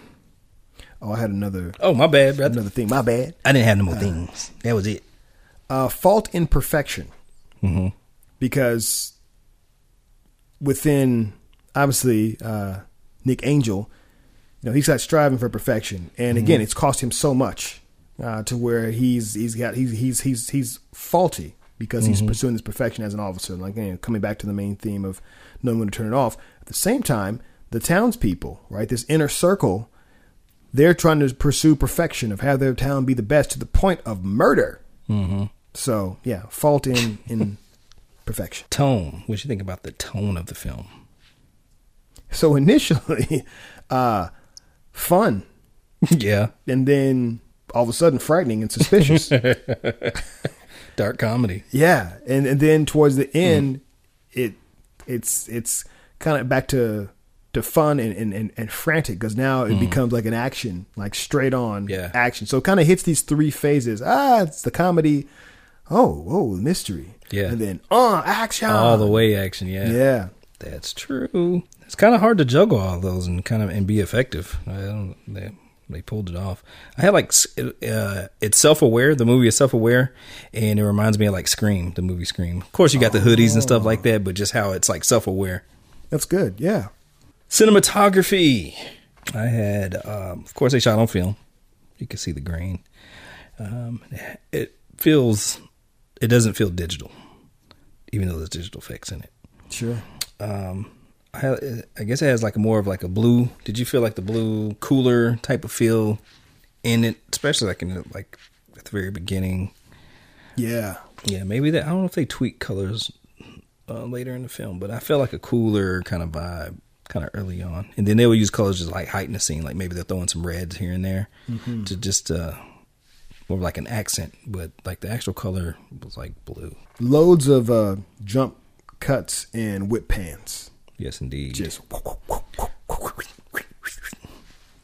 which it works. It's fun. It's enjoyable. There's a couple of cool transitions, like when I think it's the guy who has the house, and it's the guy that they end up carrying home because he's drunk. Yeah, and they drop him on the floor of his house. Yeah. And then at the point of him getting killed, I think this guy's driving a whatever, like in the guy's head, and he's like slumping down, and then it dissolves. It was a jump cut. Yeah, well, yeah, jump cuts into Simon Pegg plopping down onto the couch. That was awesome. That was a good transition. So like the feeling of it when you hear it, it's almost like the character that killed this other character. It's almost like you feel it through Simon Pegg's character, Nicholas. Yeah, Angel. So yeah, when you hear the thud, it's like you hear the sound, but it's happening to Angels. Yeah, to Angel. Now, I thought that was really, really cool. That was a good one. That's one that like actually draw attention to itself. What? Yeah, Shanta's like, that's pretty cool. So yeah, like the directing style, that transition storytelling, the montages. That's just Edgar Wright style. Like, especially when you see Scott Pilgrim, it's all through there, man. Oh yeah. He keeps it interesting throughout the whole film. Sometimes you'll just have, like he talked about, like the Scorsese montages and things like that. You see them do it like for certain sequences, and that's kind of it. But with Edgar Wright, it's like kind of played throughout his whole film. You know, the transitions. There's always like a piece of clothing or something like covering and doing wipe, and it wipes, and now you're closer to the frame, or it does a wipe and now it's a whole nother scene. And so that's a cool little trick. He uses like digital special effects in like a hidden way. Nice. They also took the time to at least in the commentary talk about their DP, Jess Hall, and how with different scenes and settings, how they just really, really well lit. Now they were painting with light, and again, that's a book reference. Painting with light. But also, as we learned from listening to a lot of Ridley Scott's commentary and behind the scenes stuff, in terms of when you're overseas at times, when it comes to the role of the DP, they really have a typically much stronger influence. I don't know if this was still the case when they shot this, but the DP really does have quite a bit of responsibility at times in terms of the shots. So I wonder how that played out with this. I'm trying to remember if it was like with the international situation, is it the DP is also the cameraman at the same time? But like here we have in America we have like the person that's operating the camera, but then you have the DP who's responsible for lighting, but he's not operating the camera. Yeah, something along those. I can't remember.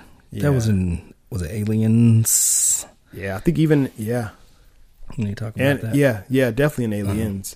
Because like they were almost like a mutiny, almost ready to walk out. Yeah, and I think even the first Alien, they are good movies. Indeed. And also just in regards to his composition again is perfect. There's an example when they find a sea mine in one of the cabins of one of the country people, and when they discover it in the foreground, we see Angel on the phone talking to the precinct, but then the background, when he says something, the people in the background actually respond to what he's saying. So it's like background characters. Like in real life, they wouldn't even be able to hear him because of how far they're away, but they're still responding to him like they're right there. So just like the composition of how that works, it's pretty clever. They like to use that, especially like during that chase when he's chasing the guy in the grocery store, and then they get to those fences, and then you see him, Angel jumping over those fences. Yeah. And that last one, it's a stuntman who does a little parkour flip. And then his partner just goes and just crashes. That comedy reminds me of Naked Gun. Mm-hmm. Yeah. You know what? There was a point where that came to mind. I was like, man, it's got a little bit of, Farley Brothers, definitely like Monty Python. I mean, they're paying a lot of homage to a lot of different kinds of films. I mean, there's obviously loads of action homages from the movies they reference directly, from Point Blank to Bad Boys 2. Yeah, this is a fun film. It is indeed. What you got for tropes? Small town with secrets. Boom. Crooked police. Non-gun user must use a gun in the end. Obvious suspect. Demolition Man Is the suspect. Oh yeah. I just thought about the tropes when you said it. Yeah, I mean, there's quite a few that like to do that. Like, I don't like guns. Yeah. But by the end, they just go into town. The rundown with the Rock does spoiler alert. Let's see. The obvious suspect is the suspect. I love the way they play that with Timothy Dalton's character, because he's just from the get go. He's just saying these maniacal things. To crack that brain open and just extract what's inside. Like, man. When we first meet him, he's jogging the street. We can slash prices. I was like, what are you talking about? Like, this dude is like... It's brilliant. At the same time, it's like, it's so blatant. Like, it almost makes you want to write off like, okay, no, they're not going to go that obvious. But it's like, oh, it's obvious. And then at the end, they try to like swerve you like, oh, no, wait a minute. And then like, oh, wait a minute. Two more tropes. All action movie. All the action movie gun tropes you could think of. For sure. And he's even asking about them, Have you ever jumped in the air and shot your gun? Or have you ever just fired your shots in the air randomly? Have you ever shot with the two hands? They end up getting behind a table and doing the gun shootout thing. I mean, just like every trope. Driving and shooting. Oh, and then of course, the fight in the rain, right? Even though they're in a small, dear God, oh man, little model homes, but yet it's sprinklers going, so it's like this is a rain fight. I'm terrible. Like, that was pretty smart. I'm like, that's pretty funny. And then murders made to look like accidents. And they had a book that was made by Roger Ebert. They were reading a book, and it was cliches. What was it? Thriller cliches.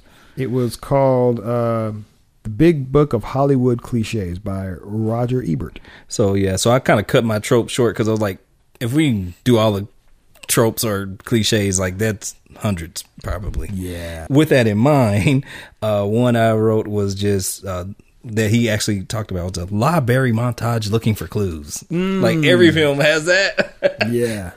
Oh, discovery. We see that in the movie It. They're just going through the blueprints. Oh, yeah. Let me get some blueprints. Did you say this? The boss is the bad guy leading you astray. I didn't say that specifically. But you said something about the boss. I don't remember.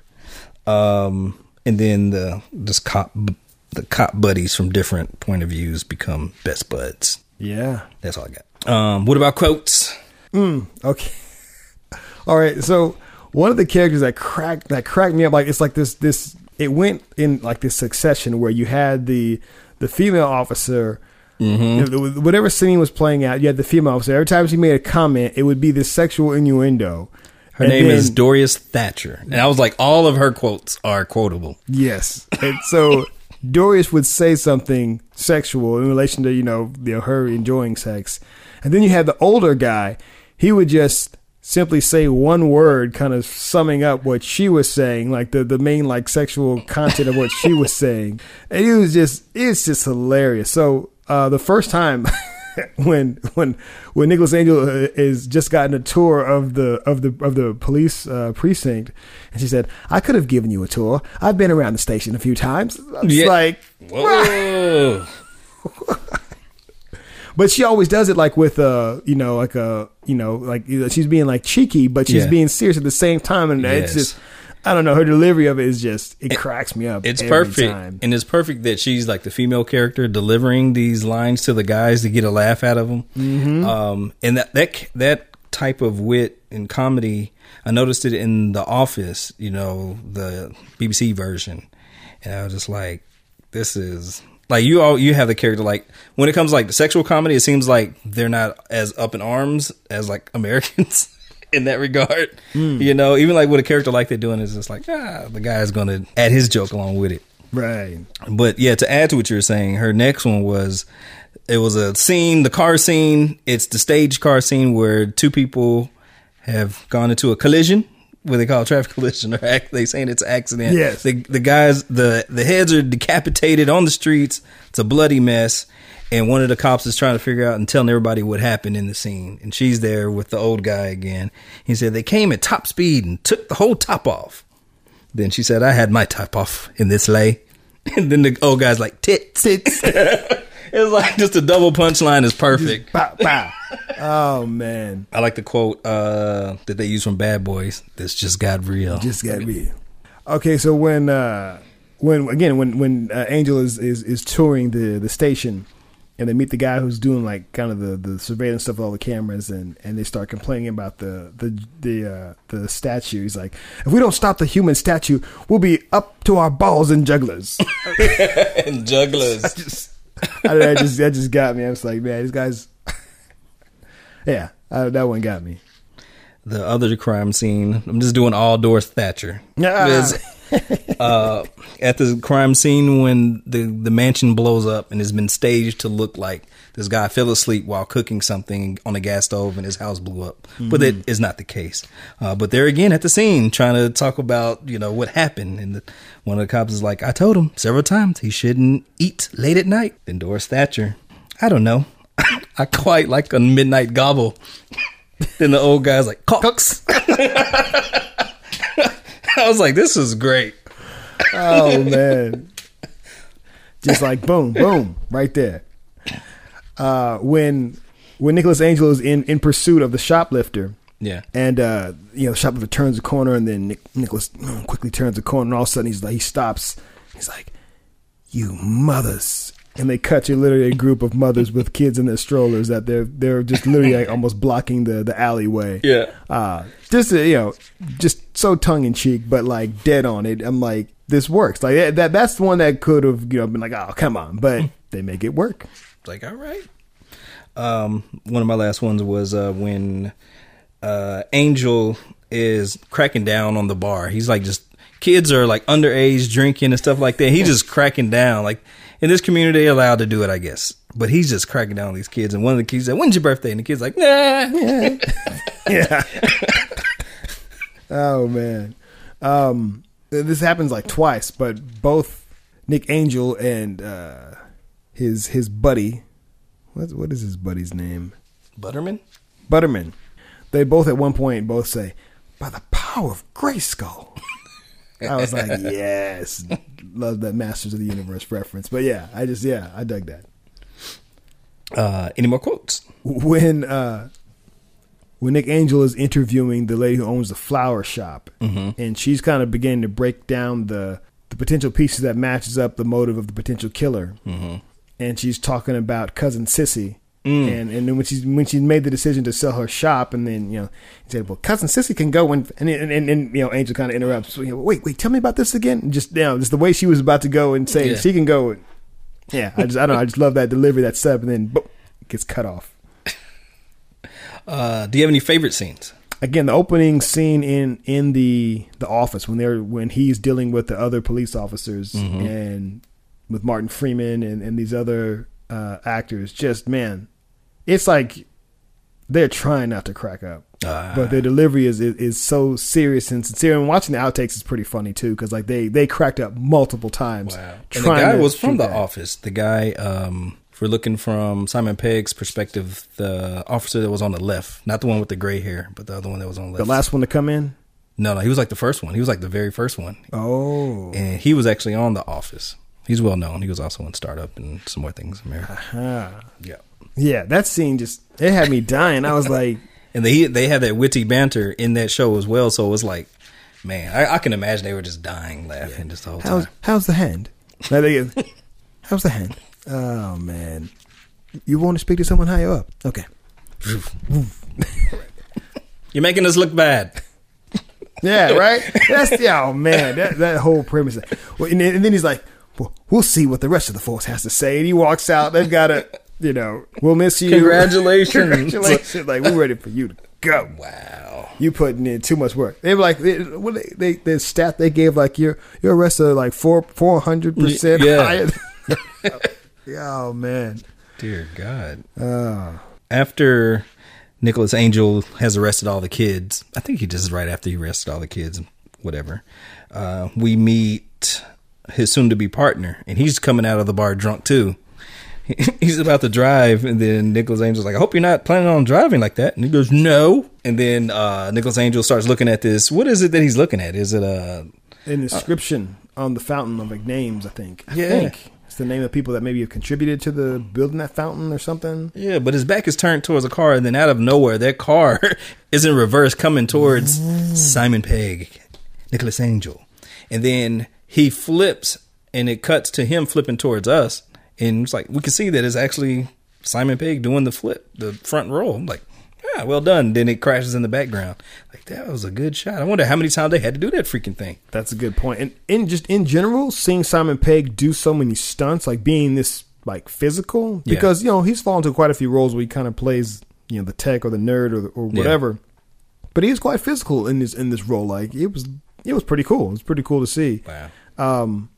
Yeah, and just even the reveal later on the next day after he takes this guy and, locks him up and he's trying to check on him the next day. Where's the prison? And all of a sudden he sees him come in and he realizes that he's an actual officer. It's like, oh, man. The whole police station's a mess. Man, they are. Another favorite scene I liked was at the classroom scene at the very end when the photographer's trying to take pictures. He's like, okay, so why don't you handcuff the teacher? He's like, no. It's not the message we want to send. Why don't you put handcuffs on the teacher? No.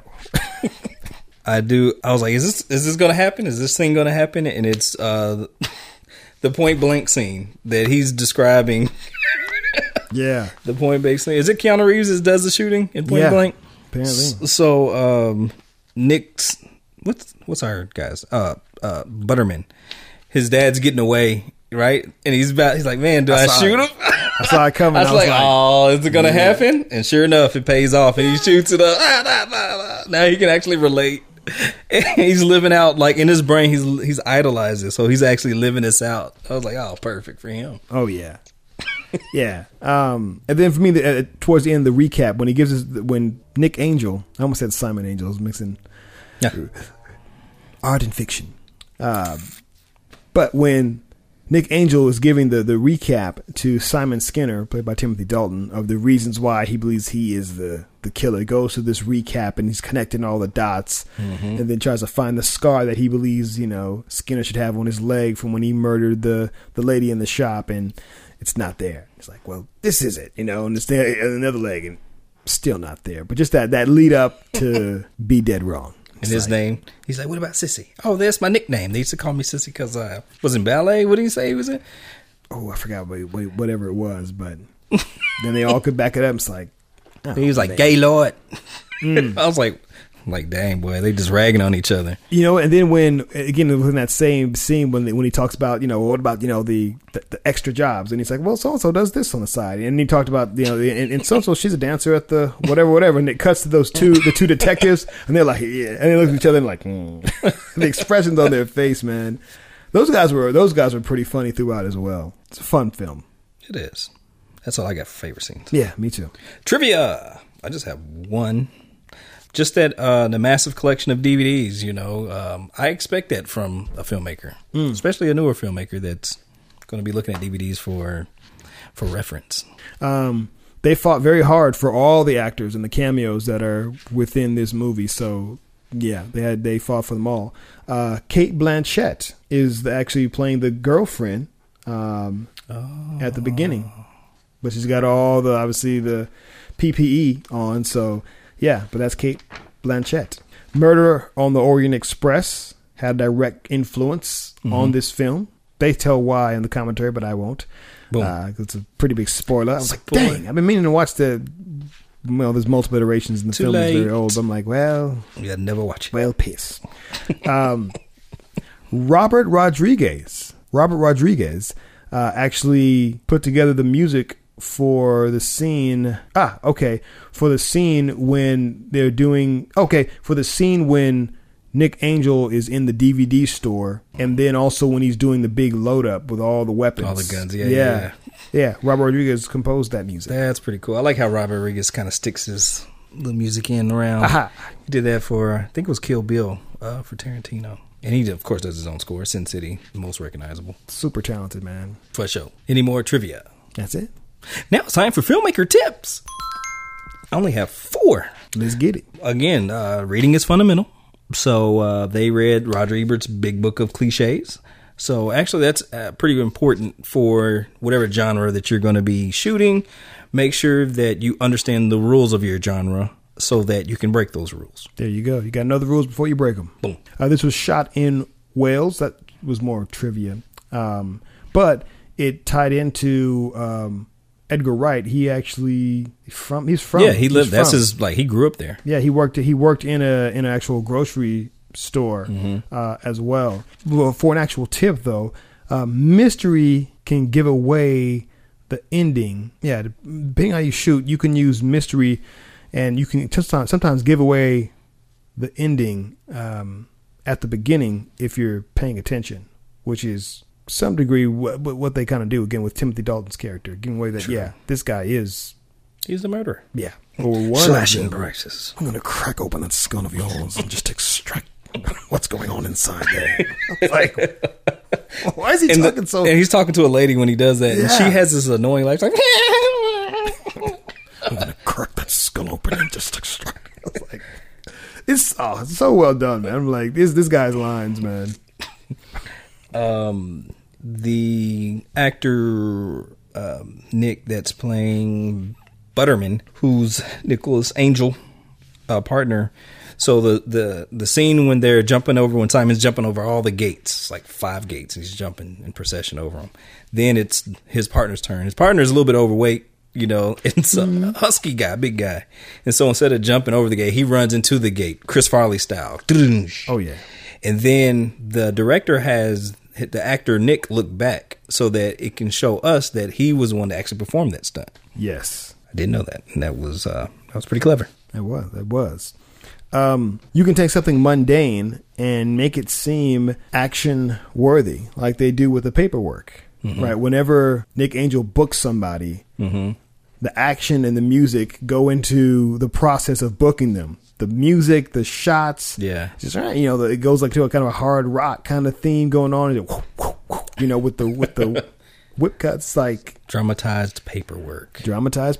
And he used a style, I think we said it was like Tony Scott style. They would like the flash. I think it was like flash photography when it's like popping white and then coming back. Yeah, the Tony Scott style. Oh yeah.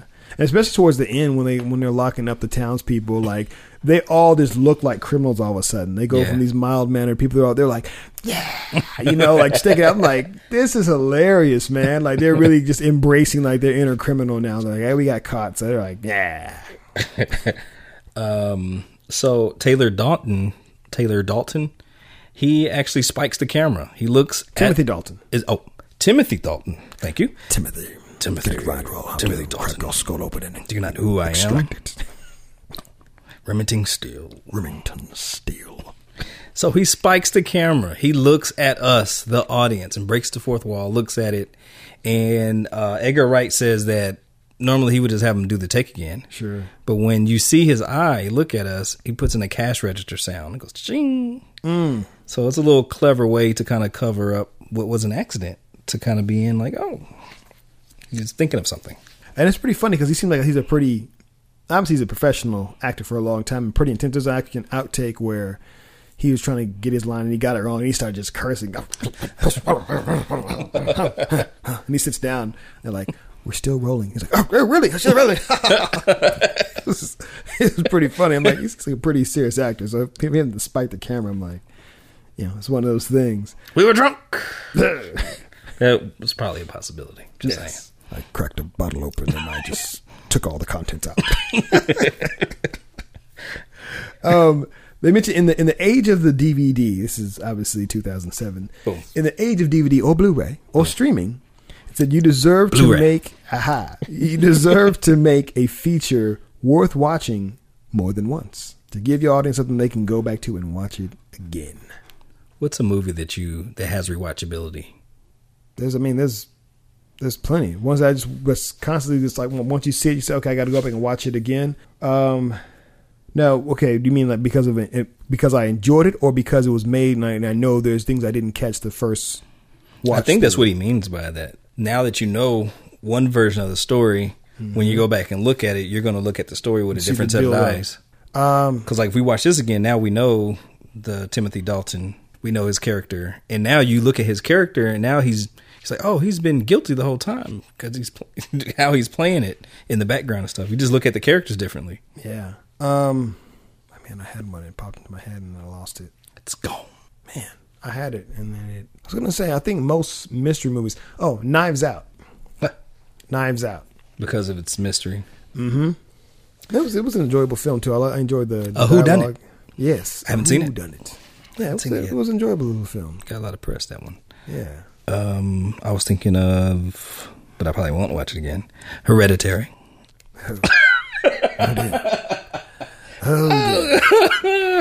Just because of what, like, there's some creepy stuff kind of going on behind, just in the background and stuff, and it's like if I was really into just being tortured, possibly watch. Like when you watch that film, it feels like the devil's next to you. Like if I want to feel like that, that's the movie to watch.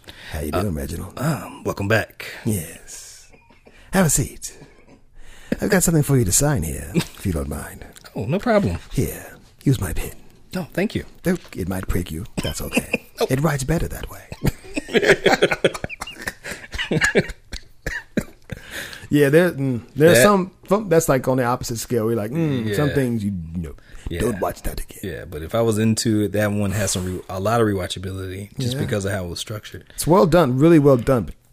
Yeah, it's like genius, but it's like, yeah, that's kind of like for me. It's like there's one called the Witch. Mm-hmm. I was telling my brother-in-law that I watched it, and I'm like, just talking about it, I'm like, no, I wouldn't watch that again. That was don't touch the dial. Yeah, afterwards you're like, why did I do that? Who did that one? The Witch?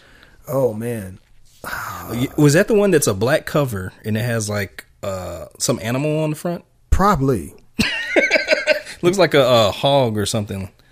I don't know, but it looks like there's an animal on the front. That's what comes to my mind when I think of The Witch. If there was an animal on the front, it would make sense based on how it ends.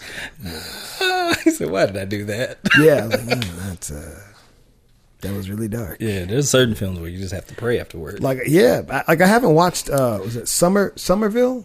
Sumer. Wait, what? It's by the same director who did. Yeah. Somerville or Somer? I think it was Somer. Yeah, because the same director, and I've been seeing it there, and I'm just like, I'm not watching it. Like I was like, I know how I felt about watching Hereditary. I think that's the closest to hell I want to get. Yeah, I've seen it. It's like, there's a curiosity there because I'm curious, how it's executed. But I'm just like, about curiosity. I don't want to be a cat. I don't want to be a cat. Somer? Yeah, something like that. Yeah, Somer. But I'm just like, no. That's what it popped up. Somer. Midsommar. Somer. Midsommar. Well, just because, again, the key art, you've got a girl who just like, looks like she's in just utter terror and agony. Yeah. And the whole premise is about a cult that's they're about to celebrate their, I guess it's a situation that it's a holiday happens every 100 years or something. It's like some solstice or something like that. It's sacrifice. And so you're done. You already know what you're getting into. Mm-hmm. You're like, you ain't getting out alive. Yeah. This is not one of those happy. Based on that first film, like this guy ain't interested in the heroine or hero gets away. This ain't that kind of party. Hereditary made me feel like, did I make God angry by watching this? Lord, have mercy on my soul. It was blasphemy. Yeah. You can tell we're a little bit scarred from that film. But that one sent me down a dark path. We started watching Insidious. Like, oh, this is light. Yeah. What did I watch? Because I watched something else like Brightburn. Yeah, I went and saw Brightburn. I was like, oh, no big deal.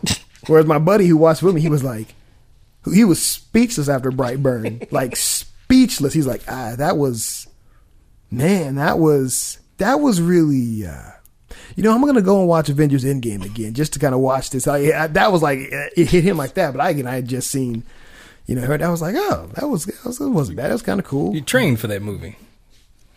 I was fearless, not phased. I was like, oh, that's kind of gory, but have you ever watched a movie with a demon? I've seen Hereditary. I've been through some things. You don't know. Oh man.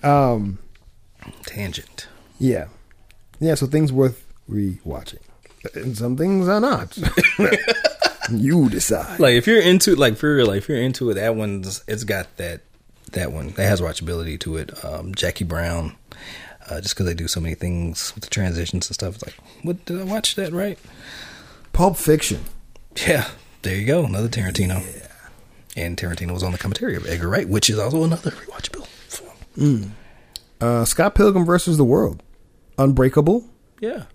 Yeah, I think movies that are specifically geared towards mystery / suspense, where there's a big reveal at the end, are meant for you to say, oh, wait a minute.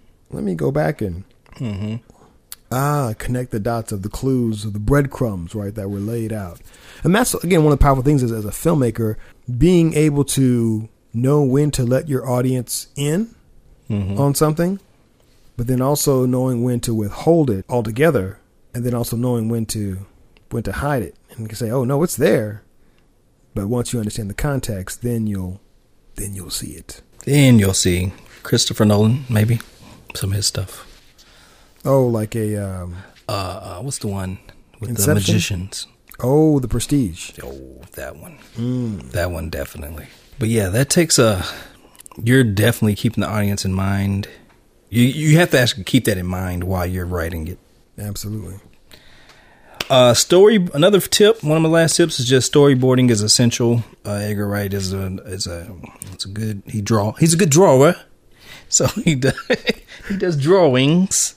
My name is Simon, and I like to do drawings. It's an essential skill. I think every filmmaker should storyboard.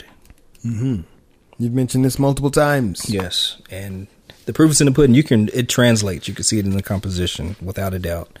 And filmmakers that are writing and are storyboarding, you could just feel like they care in the composition. There's like no throwaway compositions. Yeah. You can use sound as a score like they do in the bar scene where the police are all gathered around together. Different sounds happening in the background are kind of a score in and of themselves. You have to get permission to use footage of actors, even in replays from their films. So whenever they showed scenes from Point Break, from Keanu Reeves, Bad Boys, Patrick Swayze, Will Smith, Martin Lawrence. Yeah. They had to get permission, even using the key art. Like when they show the scene in that DVD store, all those movies on there, you had to get permission. And it's because it's copyrighted, ladies and gentlemen. There you go. And you know what? And that's when you're looking at, you can kind of look at it two ways. It's like, it's the studio system.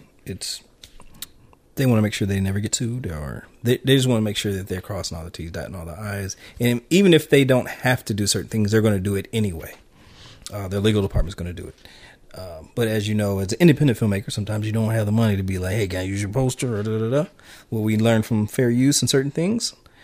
If things are used, like, say, a Coca-Cola can, you drink it, put it down, but if we see it in the shot and you're not misusing it, or like, I forgot there's another legal term for it, but you're using it how it would normally be used, okay, then you won't have to get, clearance for it. If you got a laptop and it has an Apple on the back, but you're using the laptop and you're using it how it's supposed to be used, which is typing on. Sure. You don't have to get clearance for it. But like a contextual functionality. Yeah. But if you are typing on the Apple laptop, you say Apple computers don't work well. Then you open yourself up. for some lawsuits. So yeah, that's just an example. Slander. All right. A couple of the quick tips. Typically, when you see a close-up of a sharp object, that usually means someone is going to die soon. Thriller cliches. Originally, Nicholas Angel was going to have another girlfriend, I guess, that he meets in the town in the script. They ended up cutting that part and giving a lot of lines to Butterman. Mm-hmm.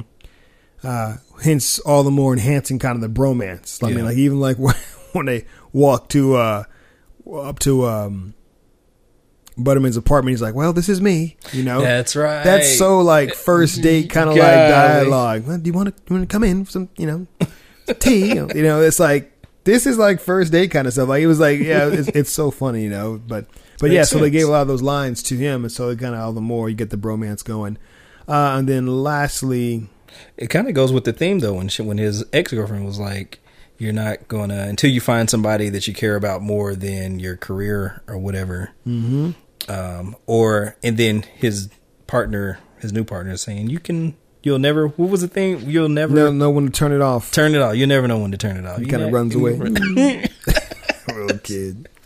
It kind of plays against, because normally you would expect him to find his love interest because she says it, and then he's like, okay, she's been cheating on her or whatever. He's got a new relationship. That was funny too. She's like, he's like, I'm seeing someone now. Is it so and so? And the guy's like, she was like, well, I never date somebody like him. He turns around like, he's like, I'm dating so and so, and he's right next to him. They are totally just covered. You can't tell who's who. Hazmat suit. Yeah, it's clever.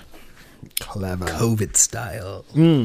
But yeah, you would expect him to meet his new love interest, but kind of it's interesting how they play certain things in here. Yeah, it was a smart way to still make that work. And at the end, you can sometimes use the title at the very end to show the completion of a transformation. So the title Hot Fuzz doesn't appear until the very end of the film because now they have officially become that. In a lot of comic books nowadays, the name of that particular story, now they will often put at the very end of the issue. There you go. It's a pretty cool effect. Like when you get to the end of the issue and all of a sudden it says, boom, you're like, oh, wow. Yeah. That fits. It might have like a quote at the beginning of it. And then like I'm reading like the Immortal Hulk, and they do that at the end of each issue, and it works pretty freaking well. But yeah, you can put the title at the end to emphasize if they have become what the title is. Hot Fuzz. Hot Fuzz. Anything else? That's about it. All right. Next time, we're going to watch the film Thelma and Louise by Ridley Scott. Yeah. That should be fun. Oh, yeah. And you can catch us where? Facebook.com/filmmaker commentary. You can also like, rate, and subscribe on iTunes, Stitcher Radio, and SoundCloud. You can follow Reginald Titus on Twitter at Reggie Titus and on Instagram at Reginald Titus Jr. We'd love to hear from you if there's a film or movie you would like us to review and check out. Number one, please make sure it has commentary. But yes, please feel free to connect with us. We appreciate your support. You can also find me at KCG Smith on both Instagram and Twitter. Until next time, peace. Respect.